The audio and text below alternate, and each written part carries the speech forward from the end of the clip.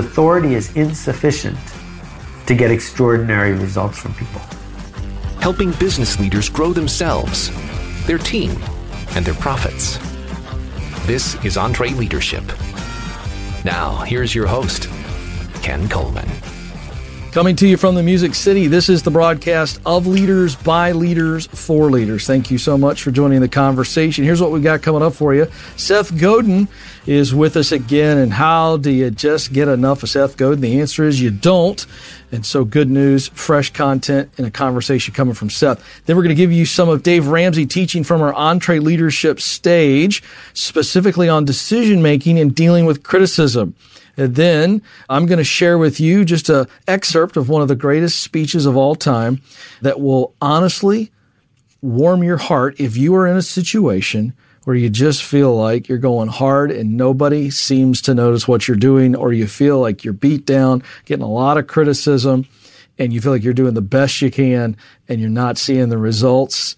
This will encourage your heart. All that coming up. All right, folks, let's get to our conversation with Seth Godin. One little note for the conversation. You'll hear him talk about his Alt MBA. I want to make sure you know what that is. That is his 4-week online workshop. Great content that is doing really great. Here is our conversation with Seth Godin. Well, Seth, good to have you with us again. We're going to talk about a variety of topics today, and I want to start off with something that I've been talking to people a good bit on my radio show about. They'll call in and they'll say, hey, Ken, I like my work, but I've got a really bad leader, or I've got a toxic environment around me. What should I do? You have some thoughts on this idea of change and pain and dealing with bad leadership. There's different kinds of toxic environments. And there's one that's intolerable, and that is management that pushes you to compromise your morals, that wants you to put your name on work or activity that you are not proud of. And when faced with that, you have to fix it or you have to leave. And it's not negotiable. You don't get to say, oh yeah, I did that work and people died or people were deceived or things ended badly, but it's not my fault. The boss told me to. And fortunately, there's less and less of that in our lives as it's easier to spread the word about toxic organizations. Most of the time, what we're really dealing with are one of two things. Either somebody says, I want to do great work, but my boss won't let me. I want to innovate, but my boss won't let me. I want to treat customers differently, but my boss won't let me. And what's actually happening there is you are saying to the boss, I want to do something innovative, and if it works, I'll get the credit. But if it doesn't work, because I asked you first, you'll get the blame. Well, no boss goes for that deal. So the opportunity is to understand that if you are willing to take responsibility without asking for authority, and if you are willing to give away credit, you will be amazed at how much you're allowed to do. Because if you're giving away credit, a line will form out the door of people who will say, do it again. Let me take the credit this time. And you'll get to do it again. And if you're not waiting for authority, because you don't need to boss people around, but you're willing to take responsibility, well, many organizations hand out responsibility like candy to anyone who wants to take it. So that's the first piece. And then the second piece, what I found, which I learned from our friend Zig Ziglar, is that one of the biggest contributors to a bad corporate culture is you. And that you can fix it one person at a time. That if you are managing sideways, managing up, managing down with relentless positivity, you will discover that people will reciprocate. And that it will take a while, not one day. But if you start contributing to the culture, you may discover that the culture starts contributing back. Boy, that's good. We have a lot of people, Seth, that listen to this program, and we just did a listener survey, and one of the top things they wanted to hear more about was just career advancement. I think that's something that a lot of people long for, obviously, to be their best, to do good work that matters to them deeply. If you were going to give some advice to somebody who's early on in their career? They've got a lot of ambition, a lot of desire and enthusiasm, but that's early on in the journey for them. And they fight what I think all young people do, and then certainly anybody that is ambitious to do work that matters. They're fighting a little bit of impatience. They'd like to happen right away. What would you say to them about the idea of paying their dues, an old phrase? What are your thoughts on that? Well, this comes up in the Alt MBA all the time, and I think there's a fork in the road. And on one side is the fork of organized school, the placement office, and industrialism. And this fork is fit in all the way. That the way to go forward is to fit in all the way. And if you fit in all the way long enough, you'll get picked, and you'll work your way up, and you'll work your way up, and one day you'll be the CEO of General Electric. And that model worked for parents and grandparents and many generations before us. Because as the pyramid of industrialism builds, we need compliant workers who fit in, who do what they're told. The problem is there's pressure on all of those organizations to race to the bottom. That if they can write down a job description, they can find someone cheaper than you to do it. That the idea of Fiverr and Craigslist and various job boards is, if you can figure out how to get to the lowest common denominator, you can hire cheap. And that book, The E-Myth Revisited, is all about that. It says, break every job down into a piece that can be done by a mediocre employee. The alternative is to race to the top, not to fit in, but to stand out, to be the one and only. That if you are the one and only, if you're the only person we can find to do what we need done, of course we'll give you more responsibility. Of course we'll give you more money, because we have no choice. So the paying your dues is two different things. One, you might be able to pay your dues by fitting in and sticking it out. Or you might be able to pay your dues by doing dangerous work, scary work, risky work, work that makes you feel like a fraud, until you come out on the other side and people go, well, of course, because she's been hot stuff all along. And I spend a lot of time with 22, 24-year-olds now. My kids have peers. And I see this, all of them are on one path or the other. And where the real pain lies is if you're on the fitting in path, but you think you deserve to be on the standing out path, because it doesn't happen all by itself. Mm-hmm. Boy, that's true. Let's talk about, for a moment, personal growth as it relates to moving professionally, moving where you want to be. I think there is a natural human condition to want the success to come very, very quickly. And we see stories that many times appear as though it was a microwave situation. And yet we know most of the time it takes time. It takes a lot of time to get where you want to go or to become who you want to be. With what you're doing with this Alt MBA, you're getting a chance to speak into bright men and women's lives on an almost daily basis with this. What do you say to that tension between I've got to persist, keep going, but also be patient? Well, I love the microwave idea. Microwave versus sourdough, right? Because the sourdough could take a long time to grow, but it's worth it. The Alt MBA is 30 days. It's intensive. No one spends less than an hour a day, every day. Sometimes it's 5 hours a day. And the reason is we believe in stretching. And you're used to stretching when you're in 10th grade. You stretched when you had to really cram for something when you were a sophomore in college. But often, when we get into the real world and it comes to our development, we stop stretching. We sort of bake in place. And one of the biggest outputs of the Alt MBA is people say, I never knew I could get so much done. And once you've seen it, then you're sort of obligated to do it again. And my belief is it's not what you know. Because with the internet, you can look up what you don't know. There isn't a shortage of information ever again. It's what do you want to know? What do you want to be responsible for? What do you want to explore? And too often we think, I've got so much on my plate, I have no time left for exploring. However, if you turn off Facebook, turn off the television, and skip a couple meetings where they won't miss you, suddenly you have 4 free hours a day, 6 free hours a day. What are you going to do with that? Because it's only by using that time to stretch yourself in another direction that you're going to get out of the jam you're in. And it's not going to happen gradually. You're going to make a significant commitment to choosing to be seen by others as a different sort of person. And that's hard, but it's better than the alternative. Yeah, that reminds me, you actually wrote on your blog recently about sprinting, this idea that life is usually compared to a marathon, but learning how to sprint and pushing yourself and operate at a high level is something that most of us rarely find out and discover. How fast can I sprint? How long can I sprint for? How does that apply to the leader, maybe somebody who's running a business? Well, one of my favorite posts I wrote is called The World's Worst Boss. And obviously it's about you. You are the boss of you.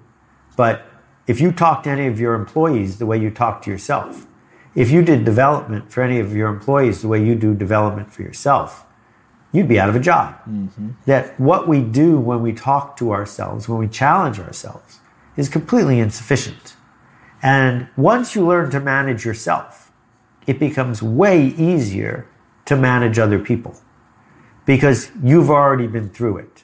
You've already experienced what it's like to explore both high standards and a human being who will see you where you are and encourage you, not chop you down. And too often, managers think that their job is all about authority. The authority comes with being a manager, but the difference between a great manager and a lousy one is not the amount of authority they have. It's the amount of enrollment they have. How much attention and compliance and energy have they earned from the people over whom they have authority? Because authority is insufficient to get extraordinary results from people. But now that's a good statement. Go deeper with that. Why is that true? Because what you can say to people is, we have a stopwatch here, and I'm going to time how long it takes you to put 8 pairs of shoes into these boxes. And if you can't do it by this amount, you're fired. And that's the way factories were run for 100 years. But what you can't say is, here's a piece of paper, design a pattern that no one's ever designed before. Because I can't measure it with a stopwatch. That the work that really matters is the work of emotional labor. It's how will you work when there is no manual? How will you work when no one is watching? What will you do when a customer is in pain? I can't measure that with a stopwatch. So I can't threaten to fire you if you're not fast enough. Instead, what I have to do is make sure you're on the journey that I'm on and seeking the feeling that we're feeling.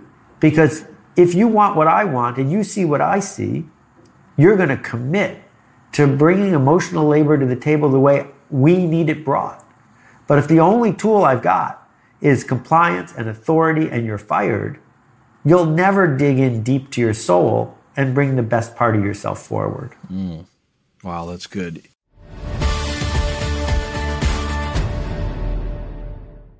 Here's a math refresher. There are only 24 hours in a day, so you and your team need to streamline time-consuming tasks to focus on the activities that make money.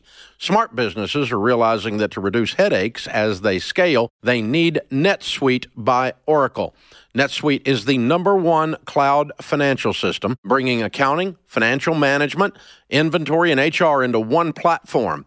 With NetSuite, you can reduce IT costs because it's cloud-based. You can cut the cost of maintaining multiple systems because you've got one source of truth. It's a big deal. And you improve efficiency by bringing all your major business processes into one platform, saving time and cutting manual tasks and errors. So join the more than 37,000 smart companies like Ramsey Solutions that have done the math and are boosting their efficiency with NetSuite. And right now you can download NetSuite's popular KPI checklist designed to drive the right behaviors for your business. Absolutely free at netsuite.com/Ramsey. That's netsuite.com/Ramsey to get your own KPI checklist.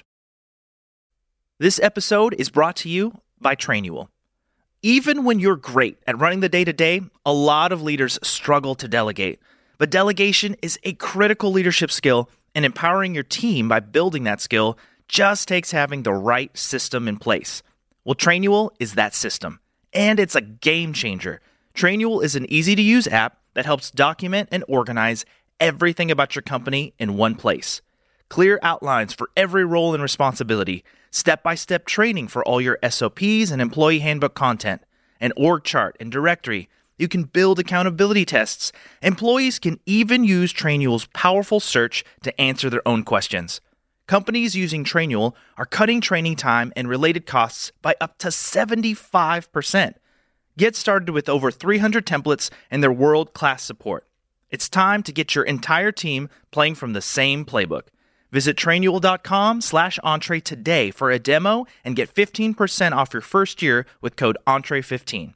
That's 15% off at TRAINUAL.com/Entree with code ENTRE15.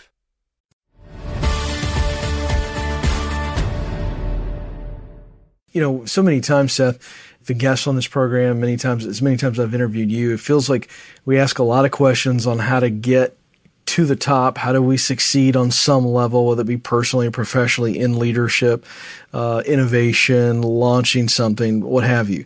But I want to ask you something I don't believe I've ever asked you before, and that is, what advice, what caution, what encouragement do you give to the leader who has worked hard, done what is necessary, and now they're winning? Let's say they're in the lead, if you will, and yet it's not just a guarantee that they're going to stay in the lead. So to the person, to the leader who's winning, who's in the lead, what do you say to them? I guess it's all about compared to what. Mm-hmm. Compared to what is a question we need to ask ourselves way more than we do. Mm-hmm. That there are billionaires out there who feel like they're not doing enough, winning enough, because there are other people who have $5 billion. Mm-hmm. Well, that's a ridiculous thing to compare yourself to. That there is a difference between the activities and the games that we play where we can easily keep score. Oh, I want my handicap to be 3 strokes lower.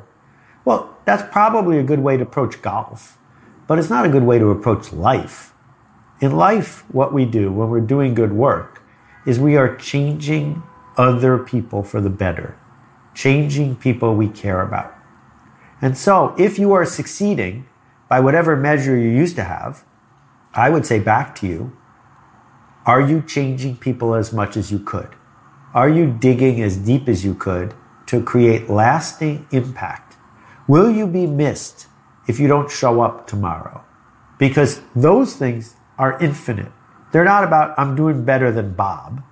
They are, I'm doing better, period. All right, let's talk about something that I've always loved your insight on, and that is making decisions. That's essentially, if it's not influence, number one, it may be decision-making is number one. Influence, decision-making, top 2 things that leaders have to do, in my opinion. Your thoughts on decision-making, a healthy leader, how are they making decisions? Okay, so I start with 2 things. The first one is this.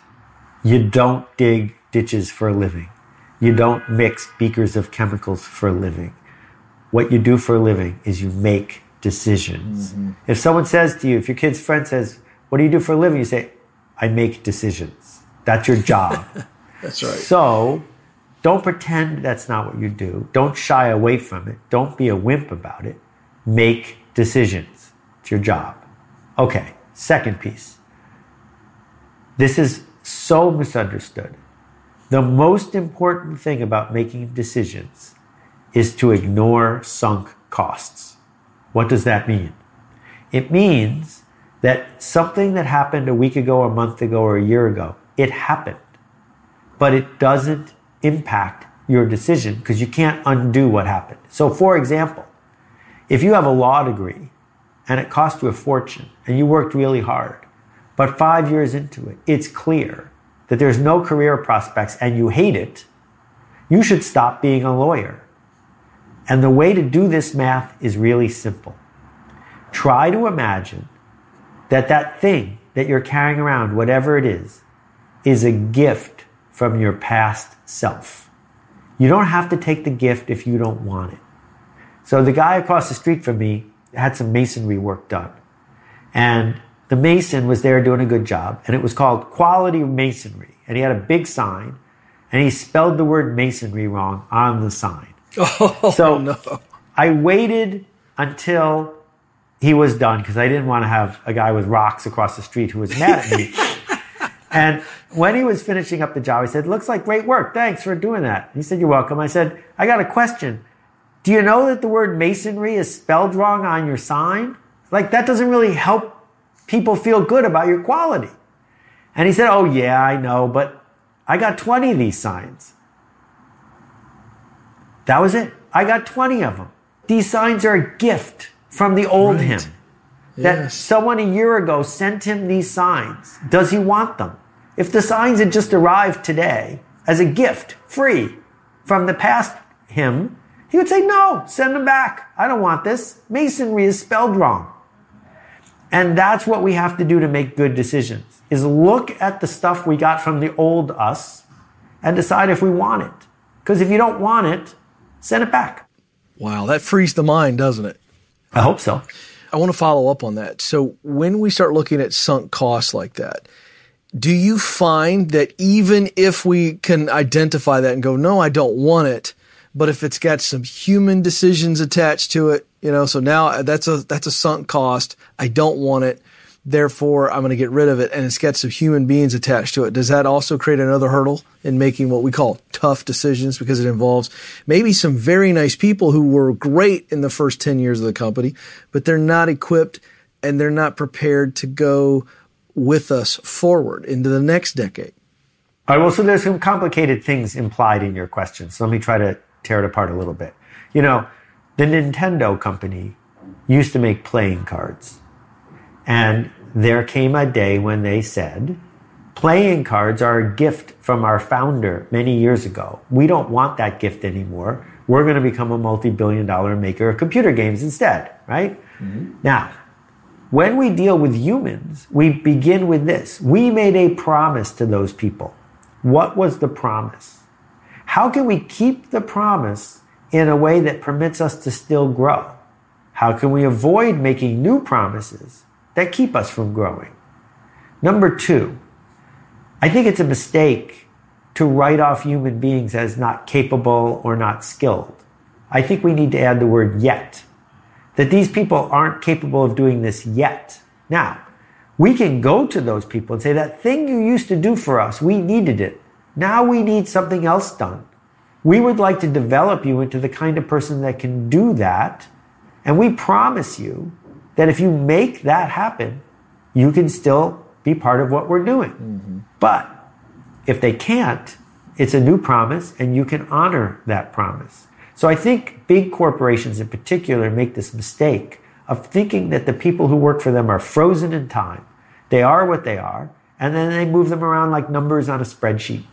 And I don't think that's the way you were acting when you hired them. And I don't think that's the way you should act when you move away from them. Hmm. Well, he is Seth Godin, and a longtime friend of the organization. We love what he has to say, what he writes. Before we let you go, Seth, I know you do have a new book. I would love for you to tell our audience what it's about. We touched on it very briefly. You mentioned it earlier, but give us the summary and how they can go get it. The book is called This is Marketing. It's out now. It launched with a big boom. I was thrilled it started as a bestseller. That's a nice feeling. Congratulations. Thank you. I wrote it because I wanted to put a line in the ground. I wanted to say, look, marketing used to be scammy and selfish and narcissistic and ad-based and interruption. And now marketing is something else. Marketing is the act of making things better by making better things. It's our chance to say to the culture, people like us do things like this. And all you've got to do if you want to see the lessons is watch Dave and his organization. That Dave is a master marketer, not because he runs ads, but because he models a change he wants to make in the world.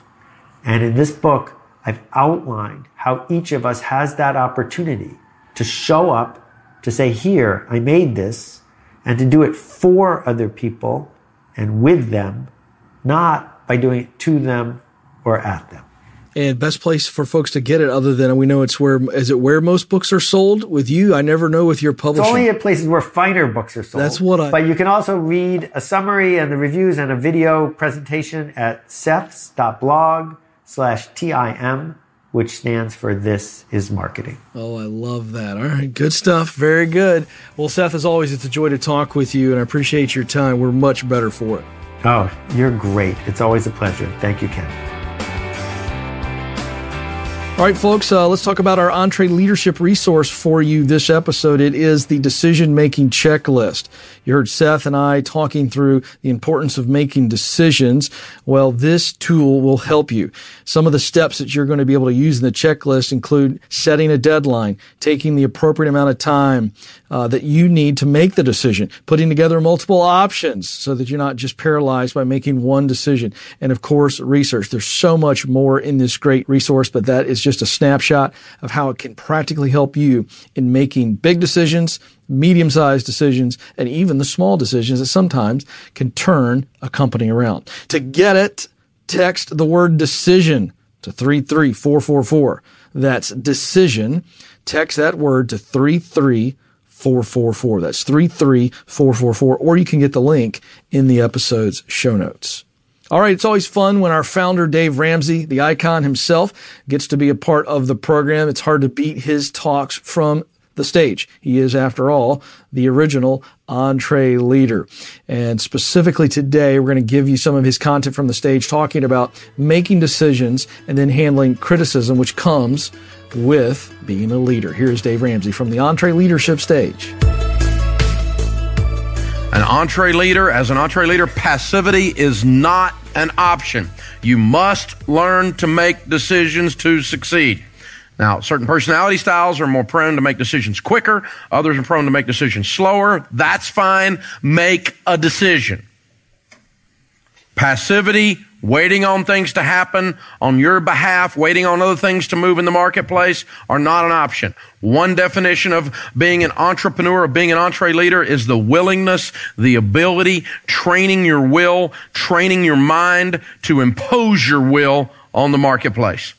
You've got to be anything but passive. Your business, your ideas, and your team are paralyzed if you are. An indecisive leader paralyzes the whole movement, the crusade, the organization. Everything is paralyzed when you can't make a decision. Indecision is really caused at the end of the day by one thing: fear. And fear takes two forms. False evidence appearing real, which is just the ability for fear to paralyze you for no particular reason. Or fear says, I'm going to be wise enough to gather more information. I'm going to pause and wait on the traffic to go by before I walk into the street. That's a good kind of fear.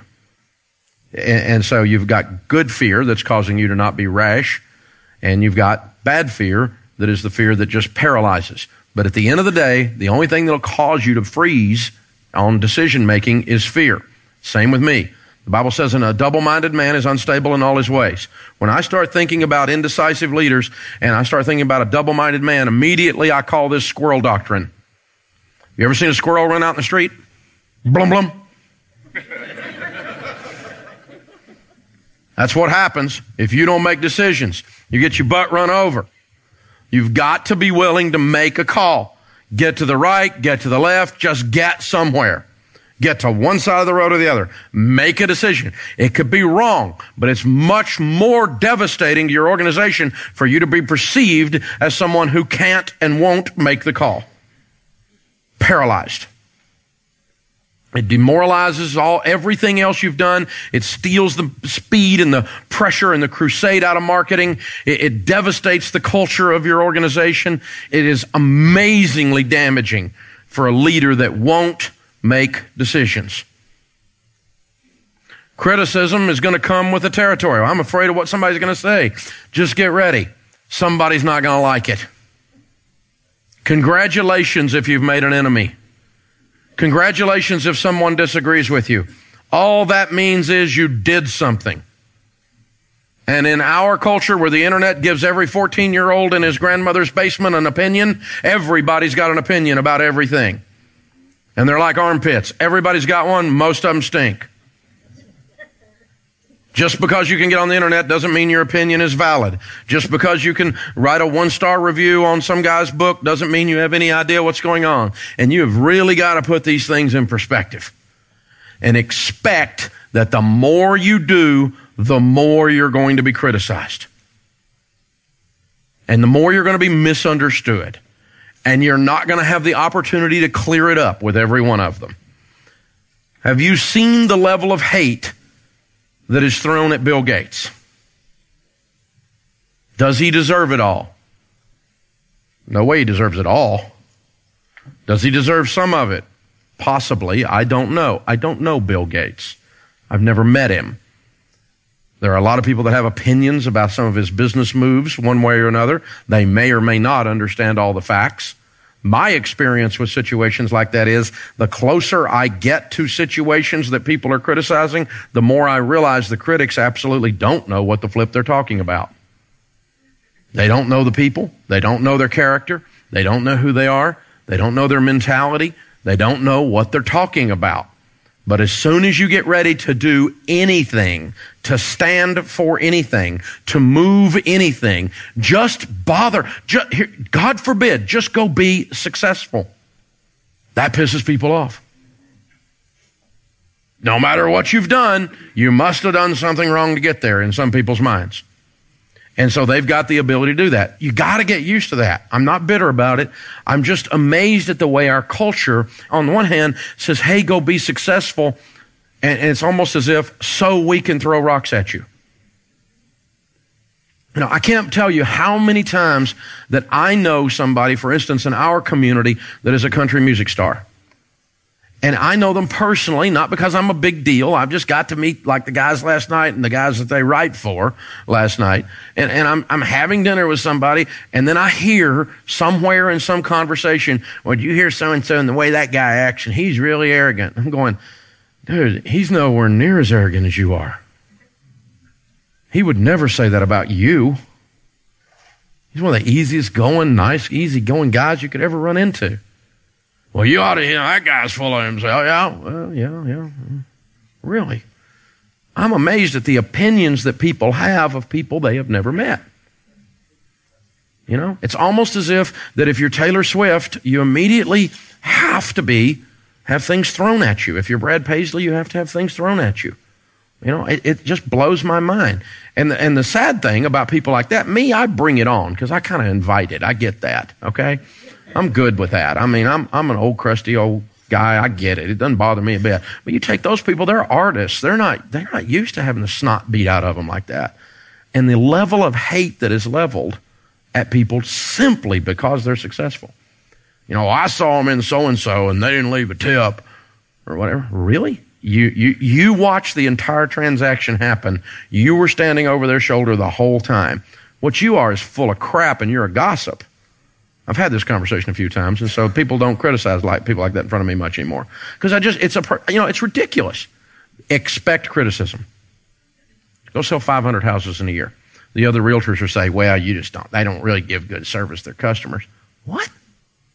How could they freaking sell 500 houses if they didn't give good service to their customers? You're an idiot. You sold 5 houses last year, and the year before that, you sold Pamper Chef. Shut up. You know? Really, seriously. This is your entire analysis of someone else's business model. Look in from the outside and throw rocks. Dumb is what that is. But that's our culture, isn't it? And so be ready. If you do nothing but just simply go win, that's enough.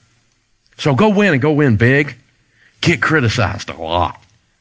The fruits are worth it. Winning is worth it. It's worth people not understanding. It's worth it. You get to do and see and be things you never thought you'd go see and do and be. Make the decision to go win, regardless of what the critics might say. There's never been a statue erected to a critic. They just don't do it. Hope you enjoyed Dave. Well, folks, I told you at the top of the program that I was going to share with you an excerpt from probably one of the most quoted or, let's say, cited speech excerpts in the history of the world. That's right, Teddy Roosevelt, and it has been called the Man in the Arena talk. Now, here's the deal. It is just a small portion of a much bigger speech, but it has become famous. If you type in Google Man in the Arena, this excerpt is going to show up. It has encouraged my heart more times than you can imagine, and it sits the picture of Teddy Roosevelt, probably one of the most famous portraits of Teddy Roosevelt, has been turned into a painting by a great artist by the name of Steve Penley, and it sits in my Ken Coleman Show studio. And across the top of the picture, it says, "It is not the critic that counts." And so I'm going to read this, and when I read this, you know, I know that you folks listen to us on lawnmowers and snow plows and on, step climbers and stair climbers and all over the place. You listen to us in the car. You listen to us at the office. If you're somebody who's going through a tough time right now, you feel beat down and you feel like questioning, or you've already allowed your head and heart to begin to question your effort and what you're doing, I want you to listen into this. It is not the critic who counts, not the man who points out how the strong man stumbles or where the doer of deeds could have done them better. The credit belongs to the man who is actually in the arena, whose face is marred by dust and sweat and blood, who strives valiantly, who errs, who comes short again and again because there is no effort without error and shortcoming, but who does actually strive to do the deeds, who knows great enthusiasms, the great devotions, who spends himself in a worthy cause, who at the best knows in the end the triumph of high achievement, and who at the worst, if he fails, at least fails while daring greatly, so that his place shall never be with those cold and timid souls, who neither know victory nor defeat. Folks, I have read that over and over and over and over again in times when I felt like no one was paying attention, in times when I felt like I was maybe unfairly criticized, in times when I felt lost, in times when I felt alone. Because at some point, all of us who strive to do something that matters, and you, EntreLeaders, are those men and women, when you are putting yourself out there and striving to do something that matters deeply to you, there will be times where it is very lonely, where the failure completely surrounds you. And you start to wonder, is this worth it? Is everything that I've put into this, the preparation, the long nights, the risks, the personal pain, the professional pain, the financial loss, is it worth it? And the answer is, it is. Because while we all fail, ultimately, we fail forward when we choose to learn by picking ourselves up off the arena floor, if you will, standing back up and deciding to fight again one more day.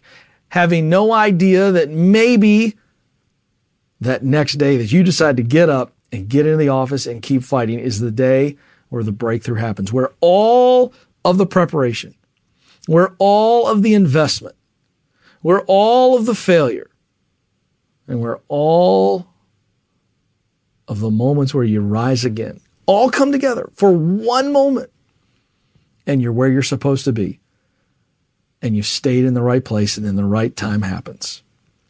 So if you are the man or the woman in the arena, realize that you are in fact where you're supposed to be. And this is what comes with the territory. When you put yourself in the arena, it's a fight.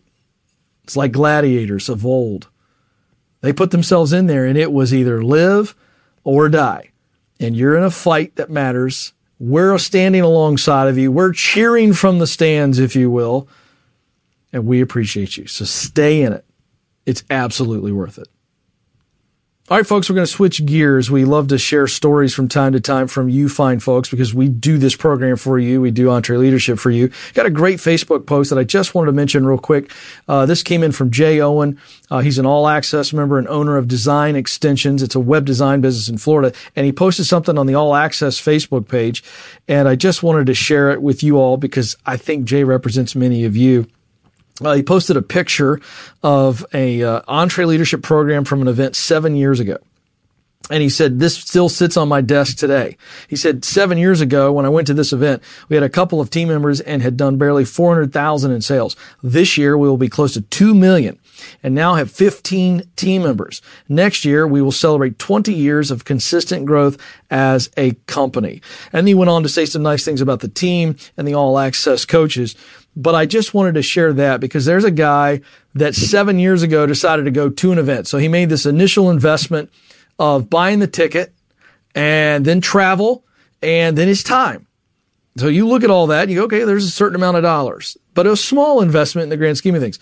And you look at the extreme growth they've had in 7 years and a bright future, 20 years, consistent growth. That's a very mature and healthy company. And that is why we do it. So congratulations to Jay. We appreciate the nice note, Jay, but we're sending it back at you because you are why we do what we do. Great stuff there. All right, our friends at Infusionsoft have a great guide for you. This episode is the Office Automation Guide. If you need to free your mind up to make decisions by automating simple tasks, this is for you. Entrepreneurs spend 68% of their time managing daily tasks. Oh my gosh, that is a nightmare. So automation. You've got to look into it at the very least, folks. You've got to at least kick the tires with Infusionsoft. That's what they help entrepreneurs and small business people do, which is automate things so that they're not spending 68% of their time managing daily tasks. So check out this tool. So much good stuff there. It's absolutely free. Go to Infusionsoft.com/office-automation. That's Infusionsoft.com/office-automation. Or you can get the link in the episode 297. The link is there in the show notes. Well, folks, that's going to do it. On behalf of the entire Entre Leadership team, thank you so very much for listening. We'll talk with you again very soon.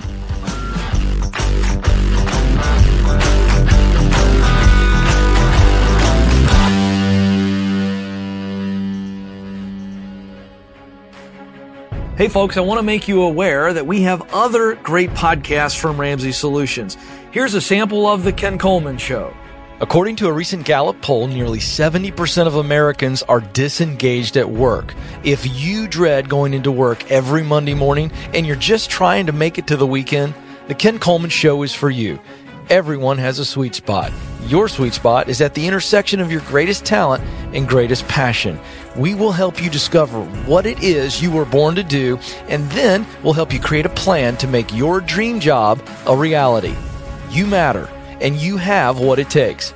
Join the conversation on The Ken Coleman Show. To hear full episodes, just search Ken Coleman in iTunes or go to KenColemanShow.com.